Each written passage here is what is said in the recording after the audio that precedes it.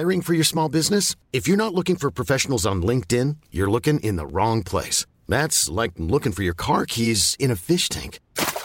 LinkedIn helps you hire professionals you can't find anywhere else, even those who aren't actively searching for a new job but might be open to the perfect role. In a given month, over 70% of LinkedIn users don't even visit other leading job sites. So start looking in the right place. With LinkedIn, you can hire professionals like a professional. Post your free job on linkedin.com/people today. Even on a budget, quality is non-negotiable. That's why Quince is the place to score high-end essentials at 50 to 80% less than similar brands. Get your hands on buttery soft cashmere sweaters from just $60, Italian leather jackets, and so much more. And the best part about Quince, they exclusively partner with factories committed to safe, ethical, and responsible manufacturing. Elevate your style without the elevated price tag with Quince. Go to quince.com/upgrade for free shipping and 365-day returns.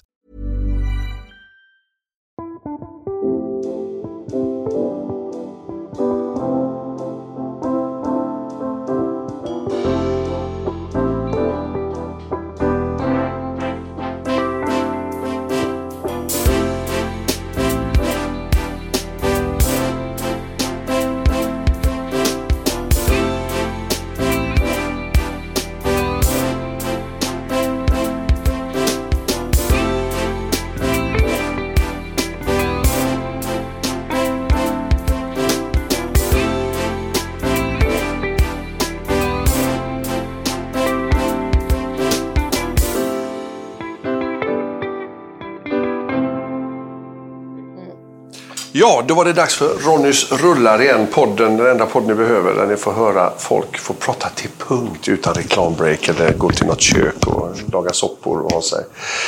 Och nu i soffan, Helena Bergström, välkommen. Tack. Du, jag måste nästan börja med att när vi träffades första gången på 90-talet, det var den sista dansen, va? Var det första gången? Ja. Vad jobbade du med? Kanal 5. Ja. Och vi hade ju fått hyra en kamera och göra ett reportage. Och alla blev så chockade för att jag inte bara ville prata med skådis, utan jag ville prata med Jens också. Jens Fischer, fotograf och sådär. Och med Carlin naturligtvis. Men det är första gången vi pratade vid. Ja. Och, men sen kommer jag ihåg det genom åren. Ja, var inte någon du var med? Alltså... Men det var roligt, för det är många år sedan som sagt. Ja, det är det verkligen. Du, om vi börjar då kanske nu som du är aktuell med nya cirkusfilm. Är det sån där, det känns som att det är en gammal dröm att du vill göra någonting i cirkusmiljö, eller? Ja, jag har ju alltid, dels så är jag väldigt fascinerad av djur. Och därför har cirkusen som sådan lockat från jag var liten. Och det har ju med djur att göra. Och så har jag blivit beklämd om jag känner att inte djuren mår bra. Men de stunder när man får den här känslan mellan människa och djur som är sådär att de är ett och på samma nivå. Alltså det är sådär, då har jag blivit så extremt berörd. Men sen så här på senare år, och framförallt när jag fick barn, så... när de kommer till våren, de här olika, det kommer ju nästan 3-4 stycken, och då så gick jag gärna på de här mindre och fascinerades av det här att man flyttar från liksom plats till plats nästan varje dag. Det är en blandning av ett väldigt blåstället och sen kommer glitterdräkten på. Ja. Och sen helt plötsligt så bara flyger man i luften och sen så packar man ner tältet. Alltså det är något som berörde mig så mycket med de här människorna och de här karaktärerna som är så utmejslade och den här lilla världen i den stora världen på något vis. Så att när barnen var små, då hade vi en period när vi bodde på Lidingö i ett hus och bredvid en äng där. Och där byggdes de här cirkusarna upp. Och jag sa till barnen så här, första gången under en säsong, nej, nu ska vi gå på cirkus. Vad kul. Så här. Och så kommer nästan, nu ska vi gå på cirkus. Till slut blev det så här, ska vi gå på cirkus? Men mamma, måste vi det? Det var verkligen jag samma med. Erfarenhet. Det är så här. Nej, men då fascineras jag bland annat av en cirkusdirektör så där, som faktiskt sitter kvar i huvudet sen, som jag såg, som inte såg så där jätteglad ut, som hade det jäkligt jobbigt alltså. Men som jag tror ligger lite i grunden för den här cirkusdirektören i min film. Och, nej, men så i alla fall, så det har funnits i mitt sinne. Så gjorde jag min andra film och så har jag mentor som heter Valdemar Bergendahl. Jag kan vara lite sluddrig. Vi hade en stor premiär igår. Och det här är ganska tidigt på morgonen. Ja. Valdemar Bergendahl, som är en legendarisk producent i Sverige. Och han producerade 1939, där träffades vi först.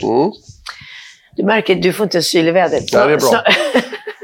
Och i alla fall, och han har blivit lite av min mentor. Han frågade mig redan 1990 om inte jag hade tänkt på att regissera. Och då blev jag lite förnärmad. Jag tänkte, det var när vi gjorde Black Jack. Undrar man tycker att jag är dålig skådis. Han tycker jag ska välja regi istället. Men det var bara att han såg någonting i mig. Liksom, och sen har han bara följt mig hela tiden. Han har pushat på att jag ska regissera. Och jag har skrivit lite olika saker och så här.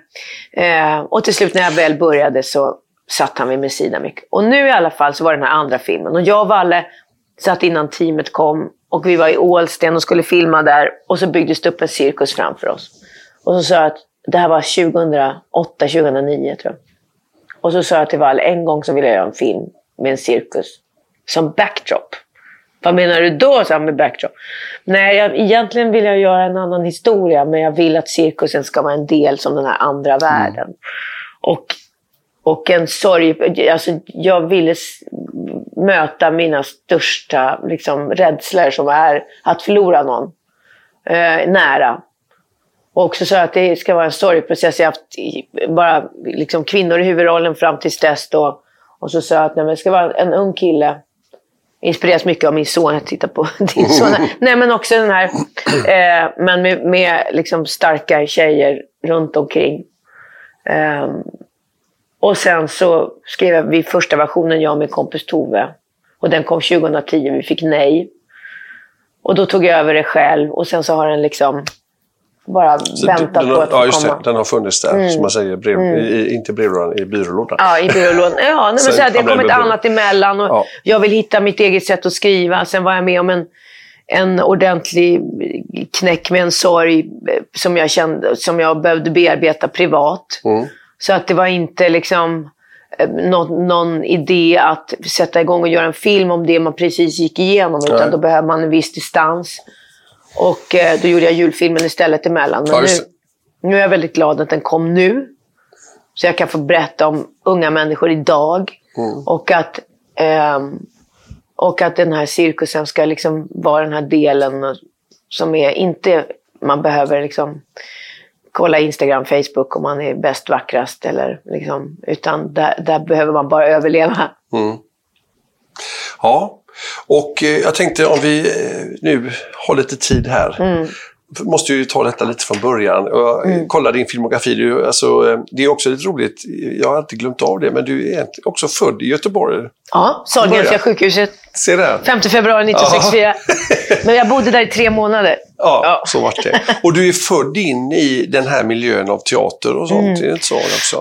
Jag är ju liksom totalt uppvuxen i en teaterfamilj. Min morfar var en legendarisk skådespelare. Jag har liksom så här, affischer på landet, tänkte på det här om dagen när min morfar gjorde jag kommer inte ihåg vad den för Junenatten och sånt där med Ingrid Bergman. Och när de är i någon sån här liksom, kyssposition för det här, om det är en året runt omslagen så med min morfar Ingrid Bergman, och han gjorde mycket filmer på 40. Du får nästan säga vad han heter. Han hette Olof Widgren. Han dog när han var 92 år. Och han var ju då Dramatenskådespelare, jobbade med alla de här. Inte Ingmar Bergman, satte det stopp faktiskt. För han var, ska man säga, Olof Molander och Alf Sjöbergs sådär lite stora stjärna. Dr. Sjöberg. Och sen blev Ingmar Bergman chef och då ville han ha sitt eget gäng och då hamnade morfar och Gun Wolgen faktiskt på så här tjänsteman nummer 3 och sånt. Så då gick han från Dramaten. Så var det. Ja, och sen så jobbade han ju många år efter det. Så den här frågan jag alltid ställer till alla gästerna är ju liksom, vilket ögonblick insåg du att jag vill bli skådespelare? Så börjar vi börja där. Nej, men min pappa var regissör och teaterchef och min mamma skådespelare. Så att jag liksom är uppvuxen i den här, ska man säga, 70-talets teatermiljö. Där det pratades otroligt mycket om den här vikten av teater. De gjorde ganska mycket. Min pappa tog över Västerås och gjorde en Västerås-ensemble. Och där var bland annat Ernst Günther. Var där och jag liksom satt vid vårt köksbord när jag var liten. Och massa skådespelare. Tord Pettersson som var med i Änglagård. Och, ett gäng skådespelare som var nästan lite sån här kollektiv känsla. Och de pratade så starkt om teater och barnteater och vad viktigt det är. Och satt vi barn under bordet och ryckte våra föräldrar som pratade teater istället för att de liksom se våra barnen. Så för mig har det alltid varit väldigt viktigt att jag måste leva i verkligheten. Och inte liksom ha teater som en slags pseudoverklighet. Liksom. Utan verkligheten måste ha med teater och film att göra och inte tvärtom. Och så att när jag var barn så ville jag inte riktigt liksom... Nej... jag tror inte det var det här. Jag var med i Klas Klättermus när jag var 5 år för att det var billigare att ha barnen med istället för att anställa andra barn utifrån. Så vi barn som till alla skådespelare och tekniker och så på teatern gjorde barnen i Klas Klättermus. Så jag var så avundsjuk eller svartsjuk, så i kulissen och grät när mamma var brummelmor och tvättade brummelman och jag var liten mus där. Och bara stod och grät och tyckte mamma skulle tvätta mig istället. Och så här. Så det var jag hade ganska traumatiska såna här upplevelser av yrket. Mamma gick ju varenda kväll för att spela och jag kommer ihåg att jag grät, så jag kräktes liksom och låg och väntade på henne vid dörren. Och, vi måste nämna mammas namn också. Ja, Kerstin Widgren och pappa heter Hans Bergström. Men då gjorde jag ändå små föreställningar för min hund. I smyg. Och sen gjorde jag sån här applådtack för min hund också. Jag skäms fortfarande. Jag tänker på igår så skulle vi göra någon slags applådtack efter filmen här. Och jag springer bort. Jag har alltid skäms för att göra applådtack. Men inför min hund så gjorde jag alltid såna här långa applådtack. Och hon satt och tittade så här. Så att jag tror i smygen då att jag var fascinerad. Jag dagdrömde mycket. Satt ofta istället för att läsa läxorna så hade jag en spegel, kommer jag ihåg, framför mitt skrivbord. Och så satt jag och gjorde läxor. Men sen så började jag titta på mig själv. Och inte titta på mig själv, hur såg jag ut. Utan då drömde jag att jag var med i en film. Att jag var... och nu är den här historien. Så att det fanns där, men det var inget jag liksom ville... ska man säga, om någon som vill gå i dina föräldrars fotspår. Nej, aldrig i livet. Jag vill bli veterinär och sådär så. Och sen så pappa en tv-serie och så han sa, ska du inte provfilma för det? Jo, så gjorde jag det och så sa han, du var bäst, du får provfilma. Sen tror jag inte hur det var, men så gjorde jag en tv-serie när jag var 13-14. Ja. Jag kom ihåg att jag faktiskt satt och försökte audition på Sound of Music också. För att jag var besatt av Sound of Music. Det är den filmen som jag hade sett den liksom om och om igen, men det fick jag ju inte. Sen åkte jag till USA när jag var 16 som utbytesstudent. Och där hade jag en lärare som i speech, ett ämne. Och hon satte en monolog i mina händer. Och var borta från familjen. Det var sån jäkla annorlunda värld. Jag bodde i Mississippi av alla ställen. Cool. Och där liksom tog jag beslutet att det här vill jag hålla på med. Ja, nu kommer min frukost. Lagom till det. Ja. Och där blev det då att du insåg att det var det du sysslade med. Ja, och efter då i USA så kom jag då hem och så såg jag en annons i tidningen där det stod att de sökte ungdomar till en ungdoms-tv-serie om basket. Och jag var liksom 1,60 lång. Jag hade i och för sig spelat lite basket i USA sådär, men var ju inte någon stjärna på det. Men jag fick faktiskt den där huvudrollen. Hans Dahlberg regisserade. Liten knubb 1,60 basketstjärna liksom. Guard var du då? Ja, precis. Jag liksom hade gått upp 10 kilo i USA utan att märka det. Och där var alla liksom så... Jag åt 1 paket gel om dagen. Där tänkte jag 1 paket gel om dagen. Så jag blandade det på morgonen och sen så åt jag det när jag kom hem från skolan. Och det var bara fried chicken och liksom allt så. Och sen åkte man också, när man, alltså i USA var det så jäkla roligt. Jag, min då amerikanska syster, vi åkte, de körde ju från de var 15 år. Jag tog körkort där genom att liksom visa att jag kunde köra på en parkeringsplats fram och tillbaka från 10 meter liksom. Så att då, men i alla fall så åkte man varje dag förbi sån här drive-thru. Det fanns inte det i Sverige. Och köpte bara en pommes frites. Nej, men jag tänker så här, vilket... apropå... Ja, började jag med liksom, näringslärare. Så, i alla fall. Så i sånt läge var det när jag kom hem från USA. Men då fick jag då basketstjärnerollen. Och sen var det sådär, nu skulle jag in på scenskolan, så fanns bara det. Men det var liksom att välja liksom iväg, jag behövde komma bort från föräldrarna. För att liksom också kunna ta beslut. Nu ska jag sticka in här. Jag ska bara försöka gå på lite autopilot. Du ska få prata. Jag bara undrar, vad tyckte dina föräldrar om att du ville bli skådespelare? Andra jag har pratat med säger att du måste skaffa ett riktigt jobb. Men dina föräldrar jobbade i teatervärlden. Vad sa de? Nej, men de var... Alltså, om jag ska vara ärlig så minns jag inte riktigt reaktion. För att de var ju väldigt engagerade sen när jag sökte scenskolan och sådär, va. Men pappa blev han var ganska... de skiljer sig när jag var sen 8-9 år så här.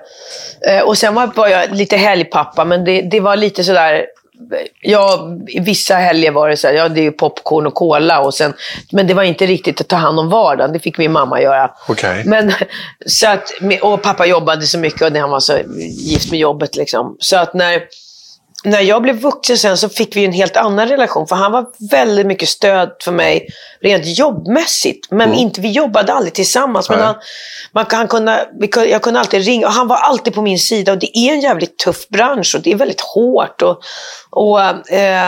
Och då var det så fantastiskt att liksom ha den här relationen med pappa. Som också är i yrket förstås. Så att när jag väl bestämde mig. Det enda jag minns var att min pappa plötsligt började lägga sig i som 17. För jag flyttade hemifrån då nästan direkt när jag kom hem.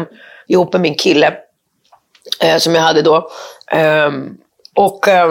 Och då ska hon flytta hemifrån. Så tänkte jag, ska du bry dig nu? Vad är det här? Men yrkesmässigt så mamma har ju varit väldigt mycket mamma. Förstås sett mig liksom, och också att man kan prata om jobbet och så, men det har ändå varit tror jag, också lite rädsla för att man ska inte må så bra liksom. Det märker jag också eftersom jag har en dotter som jobbar och Molly är med i filmen här nu, och liksom är ute i branschen och jobbar. Man är så, man vill ju alltid att alla ska vara så snälla mot ens barn liksom. Och med mina föräldrar så har ju liksom mamma varit mer mamma stöttande förstås. Och pappa var liksom mycket mer den här yrkesrelationen också att kunna... Det är en liten kultfilm här som man skulle vilja se igen nu efter alla år. Det är den här filmen Friends. Ja. 88. Vilken gäng, alltså Dennis Christopher kommer alltså från Hollywood över. Men just Sven Wollter och liksom Stellan och Lena Olin, Anita Wallain och Taube, Lars-Erik Berg, alltså hela det här gänget. Och då var du ju ganska färsk. Helt färsk. Jag gick ju då på scenskolan. Och jag kom ju in då så småningom, nu hoppar vi ju liksom ganska långa steg, men jag kom in på scenskolan när jag var 19.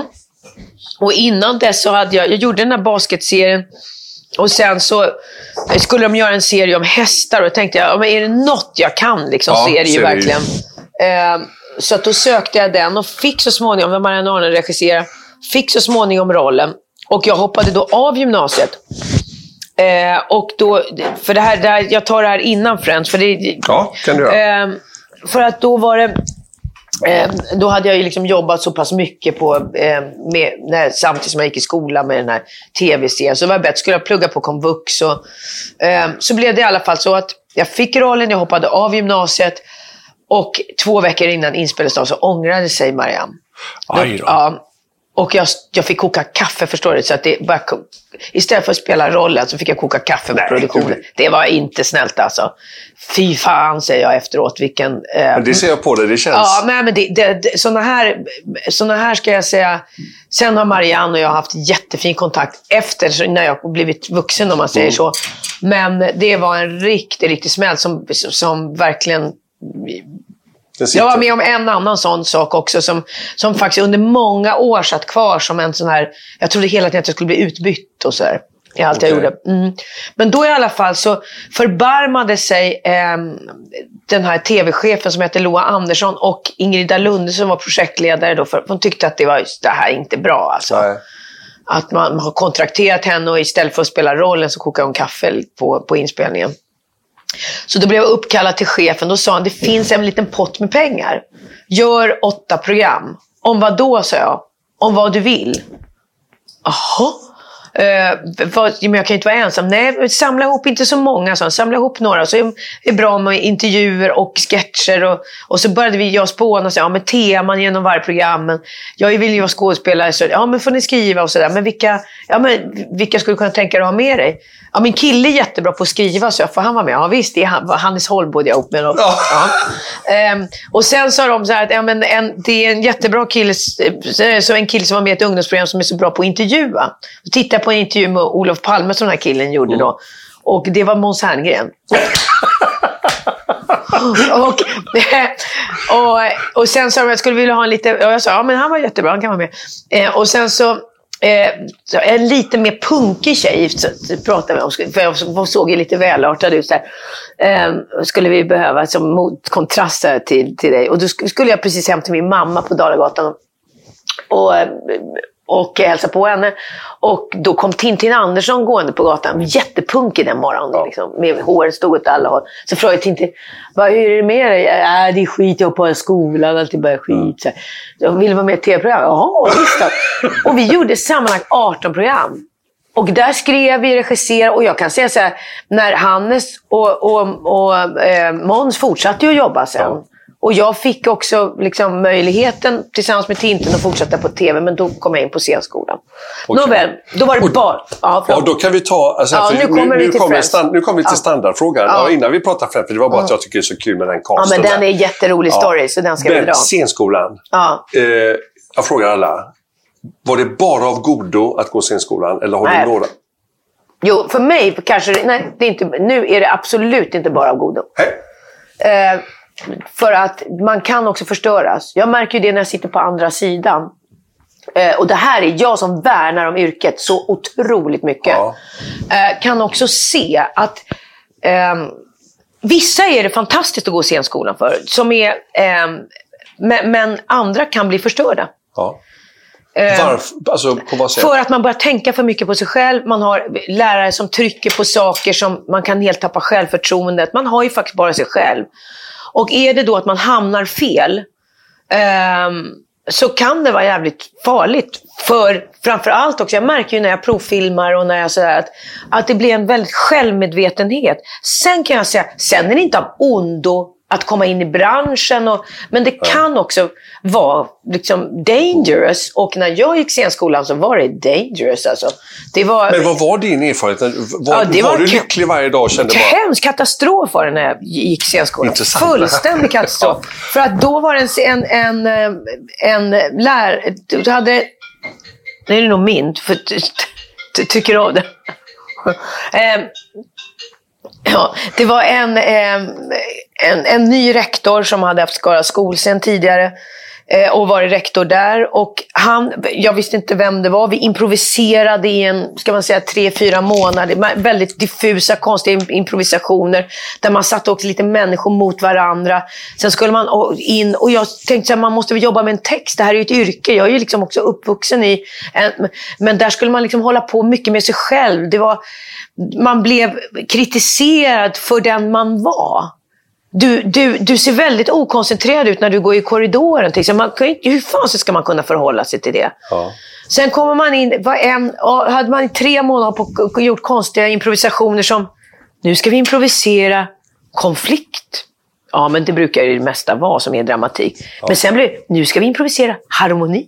Vad gör man då? Ja, nu sitter man ju liksom klappa på en kudde eller vad fan som man gjorde. Men då började ju folk liksom improvisera och göra jättekonstiga saker. Liksom. Men alltså det känns som att det var flummigt. Alltså, nu ska jag berätta en sån här superstory.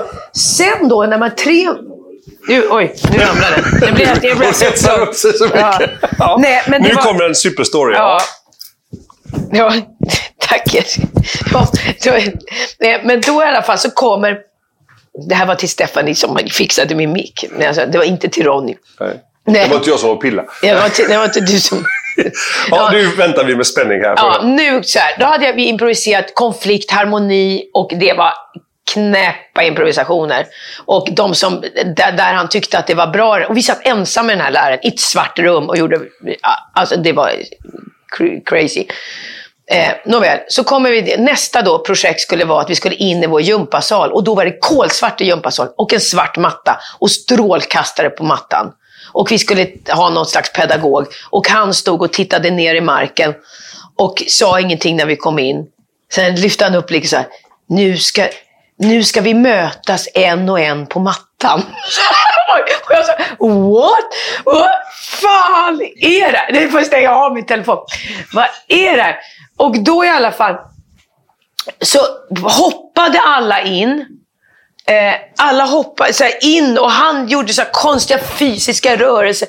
Och jag tänkte så här, håller jag mig borta så kanske den här lektionen tar slut så jag slipper liksom göra någon slags konstig fysisk lek med honom på mattan.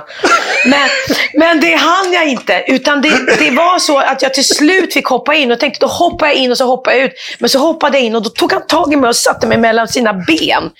Och då blev jag så stressad så jag bet honom i benet och fick hans hår mellan tänderna. Det var så här.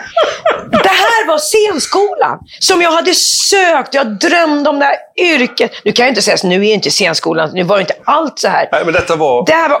Sen var min scenskola så att det är ett yrke och jag fick göra vissa... Fick du ångest? Ja, men alltså, det var vedervärdigt. Men sen hade jag vissa, Elisabeth Söd, som hade vissa lärare som var... vi gjorde ett Shakespeare-projekt och sådär som var bra. Men sen gjorde man praktik. Och då fick jag praktik på Dramaten. Nu kommer vi till Friends.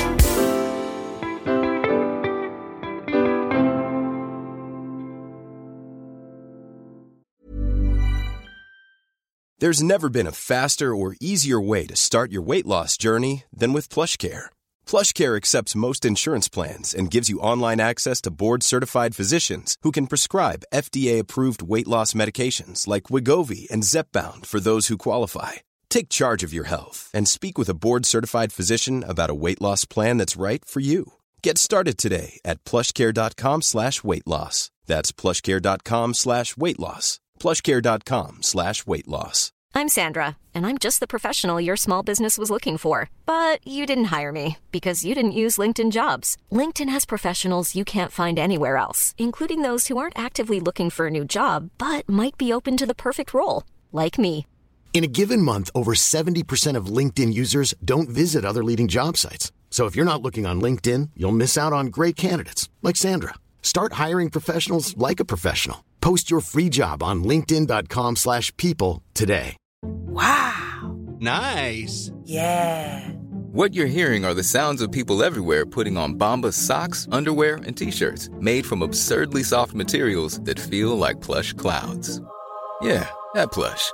And the best part? For every item you purchase, Bombas donates another to someone facing homelessness. Bombas. Big comfort for everyone. Go to bombas.com/ACAST and use code ACAST for 20% off your first purchase. That's bombas.com/ACAST. Code ACAST.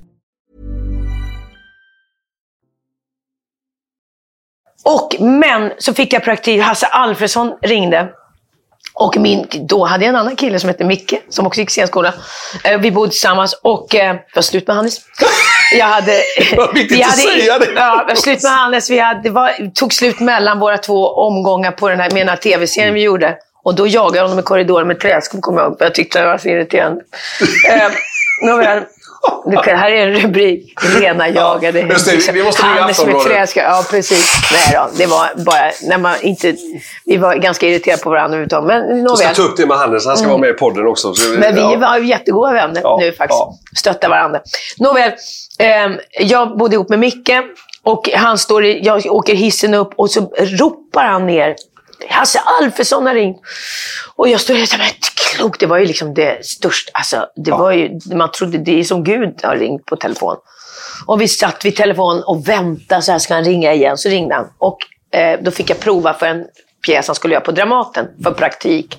En stor roll. Ja. Och så frågade han, kan du sjunga? Och då satt min kille bredvid där vid telefon och nickade så. Och jag tänkte så här, jag kan sjunga.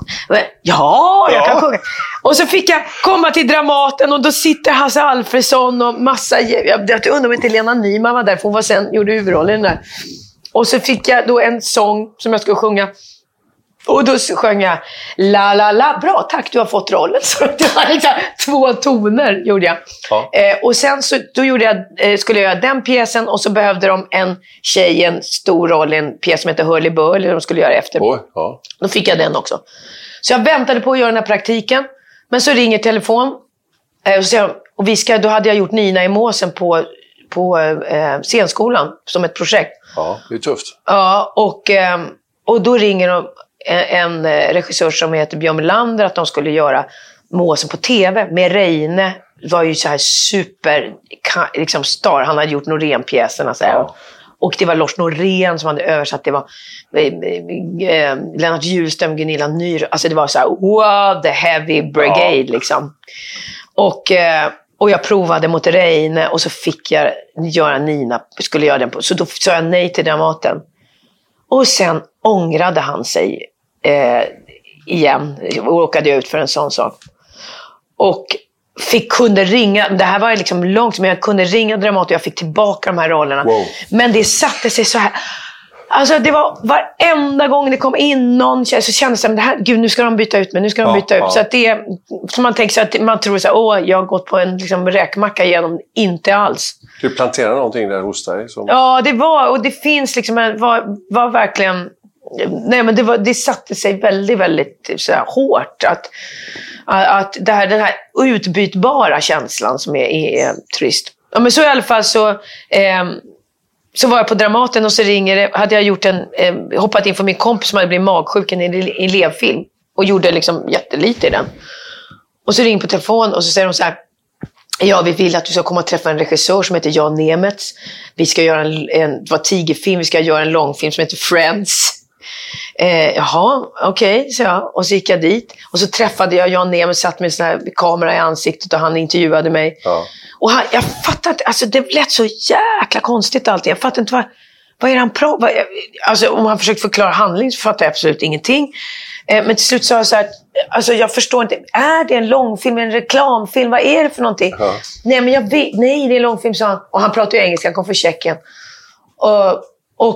Och han visade sig vara Milos Formans bästa kompis. Och han gjorde Jan Nemets gjorde stora filmer på 60-talet.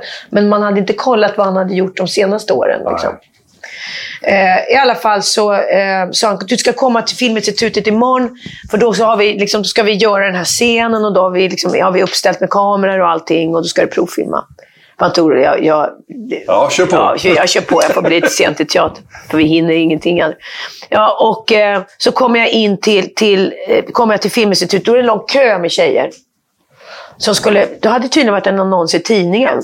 Men Jan Nemets kommer ut och säger: Helena, kom. Och så fick jag provfilma. Och så grät jag lite grann. Och han skriker: You got the part! Och jag säger: vadå för roll? Och så börjar jag prata med Börje Hansson som var Malte Forsell, var producent och så här, vad är det här? Ja, du ska filma i Kanada och det är Stellan Skarsgård, Lena Olin och Sven Wollter och bla bla, och så börjar han prata japansk-svensk samproduktion men jag spelar på Dramaten så jag tror inte jag kan göra det här. Och det kunde jag inte, för jag satt fast liksom på teatern och spelade. Men den här Jan Nemets var så besatt av mig så att han fick provfilma andra tjejer. Han fick bad tjejerna färga håret så att de skulle se ut som jag. Och till slut ringer Börje Hansson och säger så att alltså, han vägrar. Han måste ha dig. och jag var ju liksom en fattig scenskoleelev. Liksom, som hade, och då till slut fick de betala en inhoppare för en av pjäserna jag gjorde. Betala hela till Dramaten. Jag tror närmare 200-250 000 för att liksom fixa det där. Och helt plötsligt så sitter jag på ett plan till Calgary, Kanada och ska spela mot Stellan Skarsgård, den amerikanska huvudrollen och allting. Och så kommer jag dit och det är hela teamet upplösning. Det visar sig att han har blivit tokig. Eller han har fått delirium. Så han var på 48:e våningen och satt inlåst i sin svit, så jag träffade honom aldrig mer. Utan Kjell-Åke Andersson tog över regin. Jag skulle sparka ner den amerikanska huvudrollen Dennis Christopher från ett skyskrapetak. Stellan Skarsgård skulle göra min bror. Jag skulle bara säga what did I do? I didn't mean to do this och gråta. Och de tyckte det var liksom, vad är det? Alla vill se filmer nu. Ja. Förstår du att det här är sån kultrulle? Och jag och Stellan liksom var så här, nej, men här spelar man och Stellan var ju också så här, liksom the big star liksom. Och jag hade en jättetrasig sportväska med mig. Alltså allt var så, det här är inte sant. Jag hade ju tänkt att jag skulle bli en del av Västerås-ensemblen.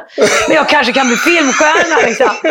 Men det blev det ju sen. Om vi ska kasta men oss sen blev det liksom, jag tror att det var 700 personer som så. Det blev den största jävla flopp som har gjorts i Sverige.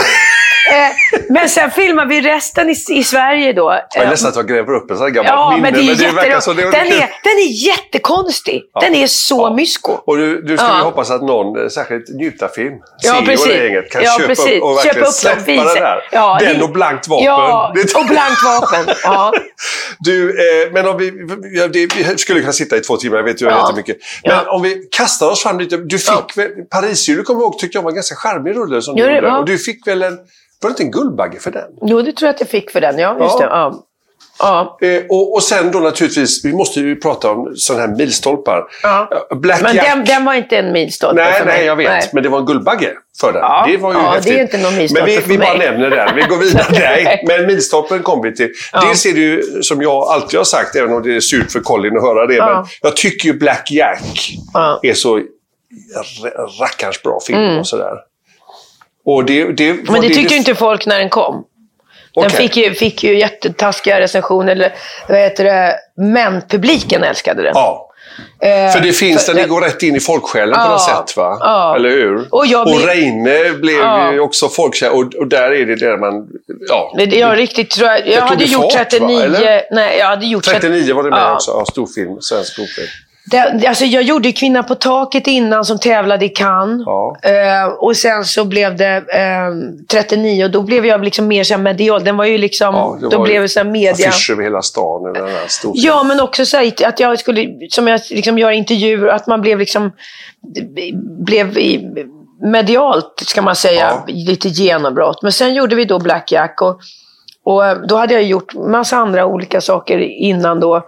Och jag kommer ihåg så väl att jag kände att det är den här typen av film jag vill göra hädanefter. Och där träffade jag ju Colin så småningom då under den inspelningen. Men Black Jack är för mig en av mina liksom... Men jag kommer ihåg till exempel att det är att om man backar bandet för när vi är dead en gång liksom, så kommer man se att Colin ändrade lite filmklimatet i Sverige. För att det var så här på den tiden, alltså att man måste säga, är det en komedi eller är det drama? Är det liksom Lasse Åberg-filmer eller Ingmar Bergman wannabes, eller Ingmar Bergman själv? Eller är det liksom, och Lasse Hallström var ju en liten värld för sig också. Alltså vi var tvungna att kategorisera in. Så när Colin gjorde 9:e kompaniet, då stod det så här idén, man kan inte göra film så här. Jo, det kan man. Med allvaret och skratten och liksom, det är ju mainstream-film liksom. Och så kommer Black Jack, och då kan man inte se, då handlar det om dansband. Det var ju liksom, det vill man inte i kulturella kretsar ta i med tång. Nej. Men man kan inte se att man vill berätta en annan historia och hur det drabbar en med dansbandsmusiken. Så jag kommer ihåg, jag och Reine och Colin satt hemma i min lägenhet på Lundagatan, och så skulle vi titta på filmkrönikan. Och då var det Nils Petter Sundgren, din föregångare. Nils Petter Sundgren som satt där, och han under många år förföljt oss, kan jag säga. Men så länge han var... Ja, i alla fall så satt han och sa att då var det 4 filmer svenska filmer som var premiär, och det var så fantastiskt och så här. Och så är det en som inte är bra. Okej. Och vi tänkte så här, det kan inte vara vår. Det hade ändå varit så bra publikreaktioner. Och till slut så var det Kaninmannen, den var ju så fantastisk. Och sen var det en konstfilm som min ex-pojkvän som spelade Näcken i. Så jag plötsligt ser Micke, han som stod i hissen där med, och skrek om Hans Alfredsson. Han satt där naken och var Näcken, den var också tydligen skitfin. Och sen kom det till det sista, var så här, och sen, det här var så fantastiska filmer. Och sen kommer det här. SF har, jag kommer så väl ihåg det. SF har nu gått ut med en undersökning att 600 000 svenskar dansar varje helg, och då spekulativt så bestämmer de sig för att göra en film om det. Det var bara en total sågning, och sen sa, men Helena Bergström, hon är ju som en nutida Sickan Karlsson. Hon lättar upp det medelmåttiga. Punkt. Och så satt Reine där, och så tittade han på jag kommer så väl ihåg, för det här är det som vi skådespelare också råkar ut för när, apropå dig som kritiserar. Så jag älskar inte alltid.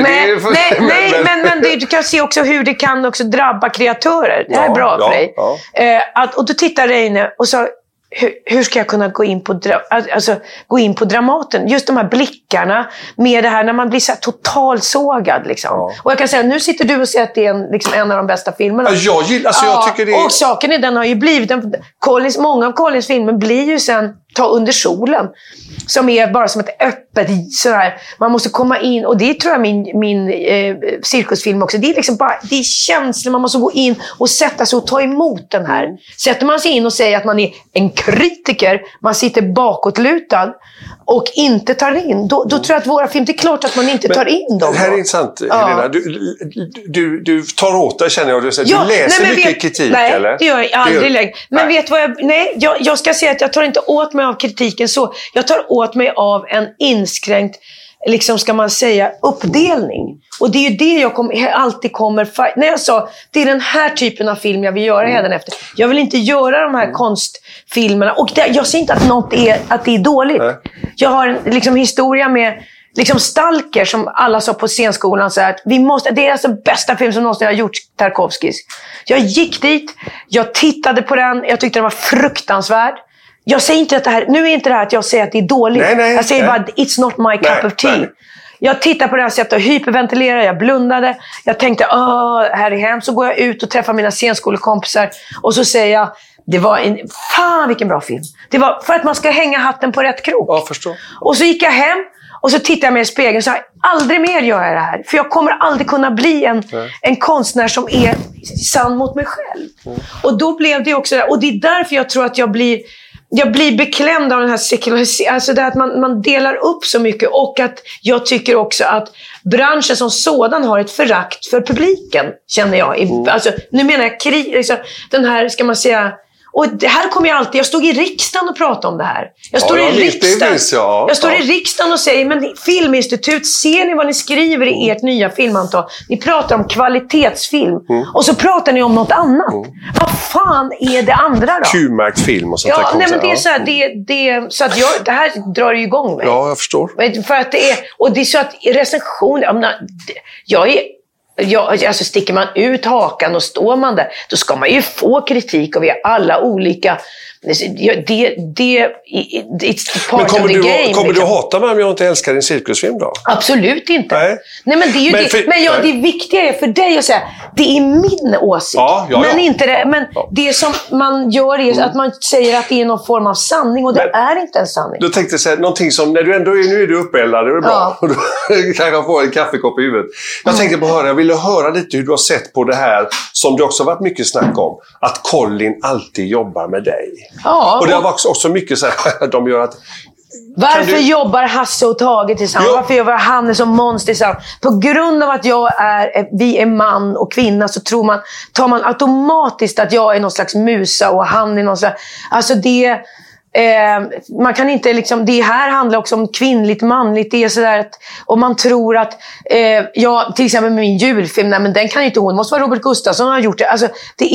Alltså man kan bli jävligt frustrerad över att nu är det on the move, kan jag säga, med kvinnor, att man ser liksom att vi kan få lika värde. Det är på gång.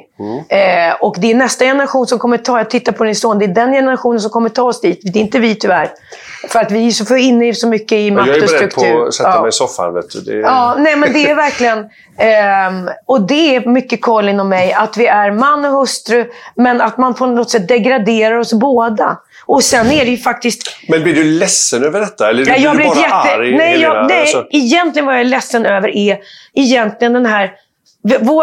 Våra filmer har tillsammans setts av 8-9 miljoner svenskar. Det kan man inte bajsa på. Man kan inte bajsa på publiken. Och man kan inte... Men man kan säga, det här som jag sa om Stalker, det är inte min grej. Nej. Men man kan inte föraktfullt sitta och vara... Vad jag är vad jag tycker präglar vår bransch är en förnåben, ska man säga, att den här sanningen är den enda sanningen. Men är det fortfarande så, Helena? Ja, 180. Nu pratar jag om kultur. Ja, etablissemanget. Liksom, men du har haft en del av det ändå? Ja, jag är en jättedel av det. För att nu ska jag precis iväg. Det är därför vi tittar på klockan. Ja. För jag är regisserad på Stockholms stadsteater. Ja. När jag gör klassiska roller, när jag gör Blanche Linjelös, då är jag skådespelerskan. Där kan jag till och med bli DN kulturpris nominerad. Du är liksom. jättehyllan. Det var ju framsidan på DN kultur. Ja, nej, men du vet, det så att, men I'm the same person. Och det är därför jag valde också att gå in och göra sketcher i Melodifestivalen. För det var också att göra någon slags Hallå! Har jag nog missat något? Fick du mycket skit för det? Nej, tvärtom. I början var det liksom att vad gör? Men det är ju att gå in i det riktigt, ska man säga. Den här, liksom den världen som är inte kanske sedd. Jag vill liksom röra runt i grytan. Men jag tror att jag kommer hålla på så här. Jag är jätteglad typ. Det här är inte något som jag... Nu när man ser mig så här, Helena rasa, då tror man att jag inte har någon humor i det här. Jag har väldigt mycket humor. Men jag kämpar... Du kan ju prata om det så här nu. Ja. Jag kämpar väldigt hårt för den här frågan. Men jag tycker att ni som alltså man hör bara på namnet kritiker, ni ska kritisera, alltså det en ödmjukhet inför att det är er, och sen finns det faktiskt en publik som kanske inte alls är på något sätt skadad och har sett 550 miljoner tusen filmer och har egna... Jag ska inte liksom processtryka mer upp, men du vet, jag har ju aldrig, förutom första filmen, har jag aldrig fattat storheten hos Trier, vet du. Nej, men det... Så är det för mig, va? Ja. Så jag säger det, men samtidigt så, varsågod ni som gillar det, va? Men jag tycker han är en bluffare. Det är Kejsarens nya kläder, säger jag här i min podd. Men jag har alltid sagt det, och jag står för det. Och jag vet att jag inte anses vara någon, kanske då, jag jobbar på en kommersiell kanal och så. Men det berör ju inte mig. Och därför vill jag komma in, nu tar jag din film för julfilmen. Jag tyckte väldigt mycket om den. Jag vet inte om det var att du fick mycket skit för den heller. Nej, men jag kommer så väl ihåg att det var inte så att du... Jag var väldigt... Jag sa det också, jag tänkte nu men får jag väl skit. Men det var en 3. Ja, men oavsett betyget. Men jag sa Robert Gustafssons karaktär tog mig väldigt djupt. För att du identifierar dig. Därför att men du identifierar inte med tjejerna.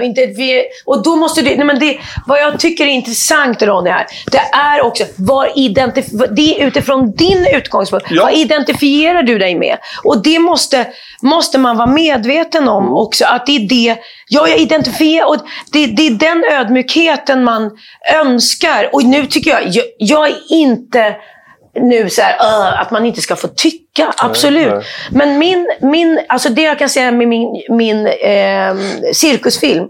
Då, när jag var så jävla nervös, var när vi hade en visning förbi 8000 personer såg den samtidigt klockan 7 den 2 oktober. Det var så här, den filmen jag har suttit med, som är min baby, som är extremt känslig för mig, som betyder väldigt, väldigt mycket vad jag försöker berätta. Kommer den landa hos publiken? Och sen säger man, och skriv på Instagram vad ni tycker. Då höll jag på att kräkas, för tänk om den här inte landar. Och sen så gick det ju fantastiskt fint och folk blev extremt berörda och skrattar och så här, va. Det är liksom det som är min... Men jag tror också när man lever i den här...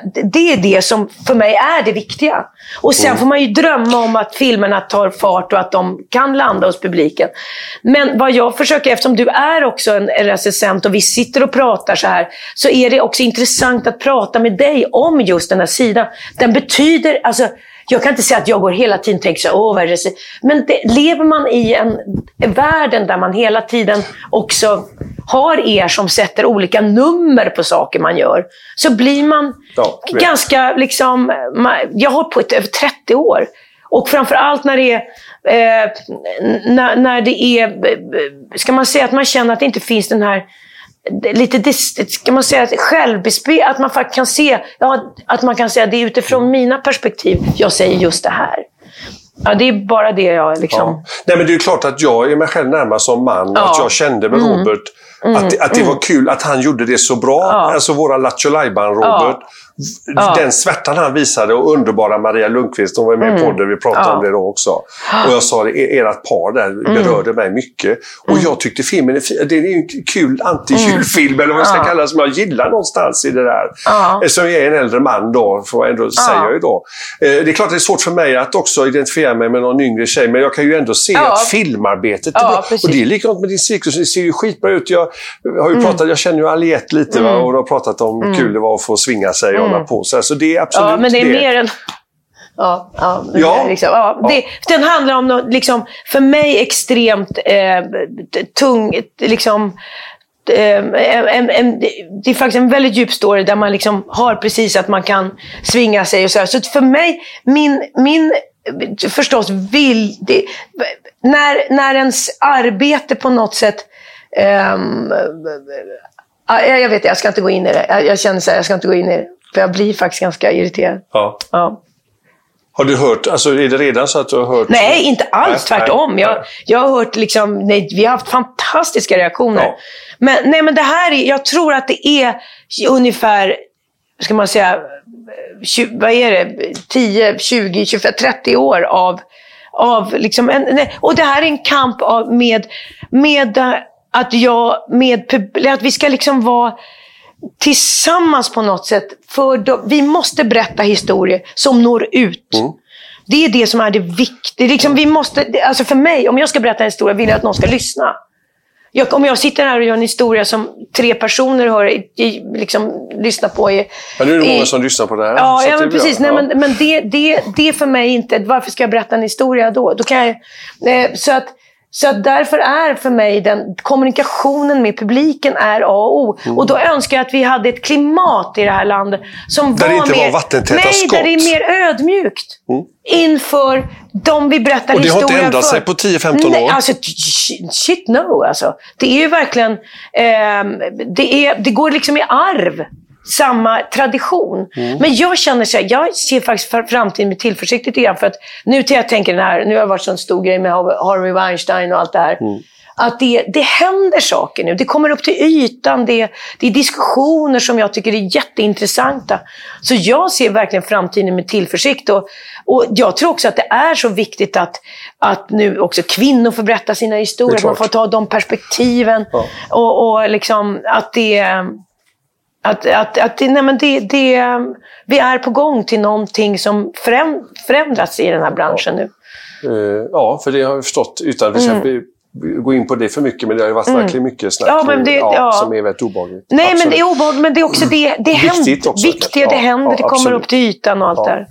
Men jag tycker att det är inte bara att man ska börja känna att vi måste vara ungefär i podden, vill jag ha en kvinna och man, men ibland är det svårt att få tag i en, och så blir det så här, så jag är verkligen glad att du är med här nu. Och nu måste du iväg till teatern, för du håller alltså på, ska du berätta vad du gör nu? Ja, jag repeterar en jättekul pjäs som heter Sanningen, som jag regisserar.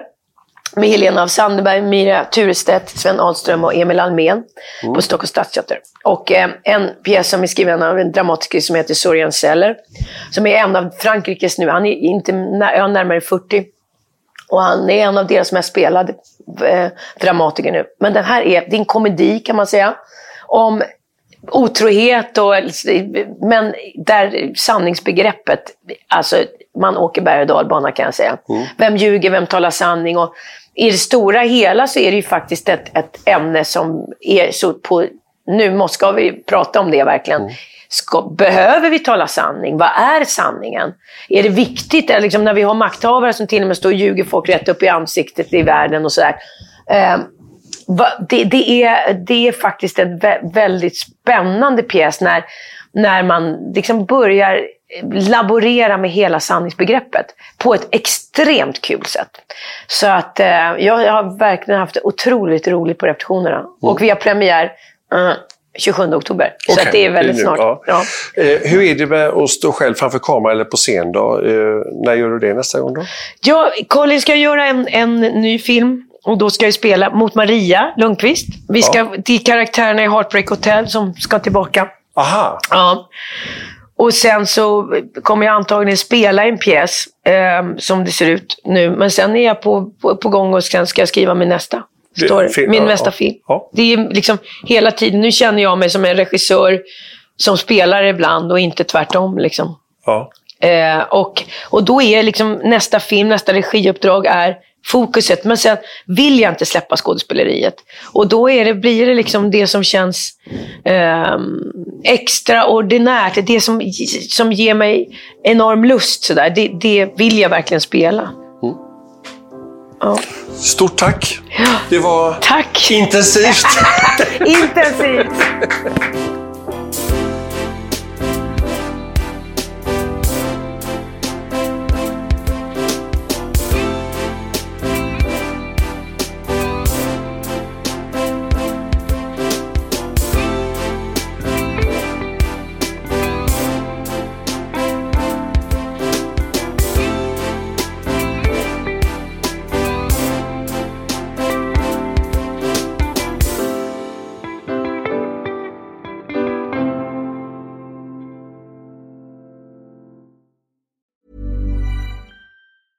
Hey, it's Paige DeSorbo from Giggly Squad. High quality fashion without the price tag. Say hello to Quince.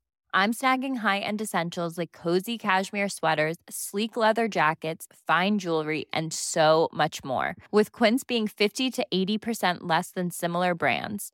And they partner with factories that prioritize safe, ethical, and responsible manufacturing. I love that. Luxury quality within reach. Go to quince.com/style to get free shipping and 365-day returns on your next order. Quince.com/style. Imagine the softest sheets you've ever felt. Now imagine them getting even softer over time. That's what you'll feel with Boll & Branch's organic cotton sheets. In a recent customer survey, 96% replied that Boll & Branch sheets get softer with every wash. Start getting your best night's sleep in these sheets that get softer and softer for years to come. Try their sheets with a 30-night guarantee. Plus, get 15% off your first order at bollandbranch.com. Code BUTTERY. Exclusions apply. See site for details.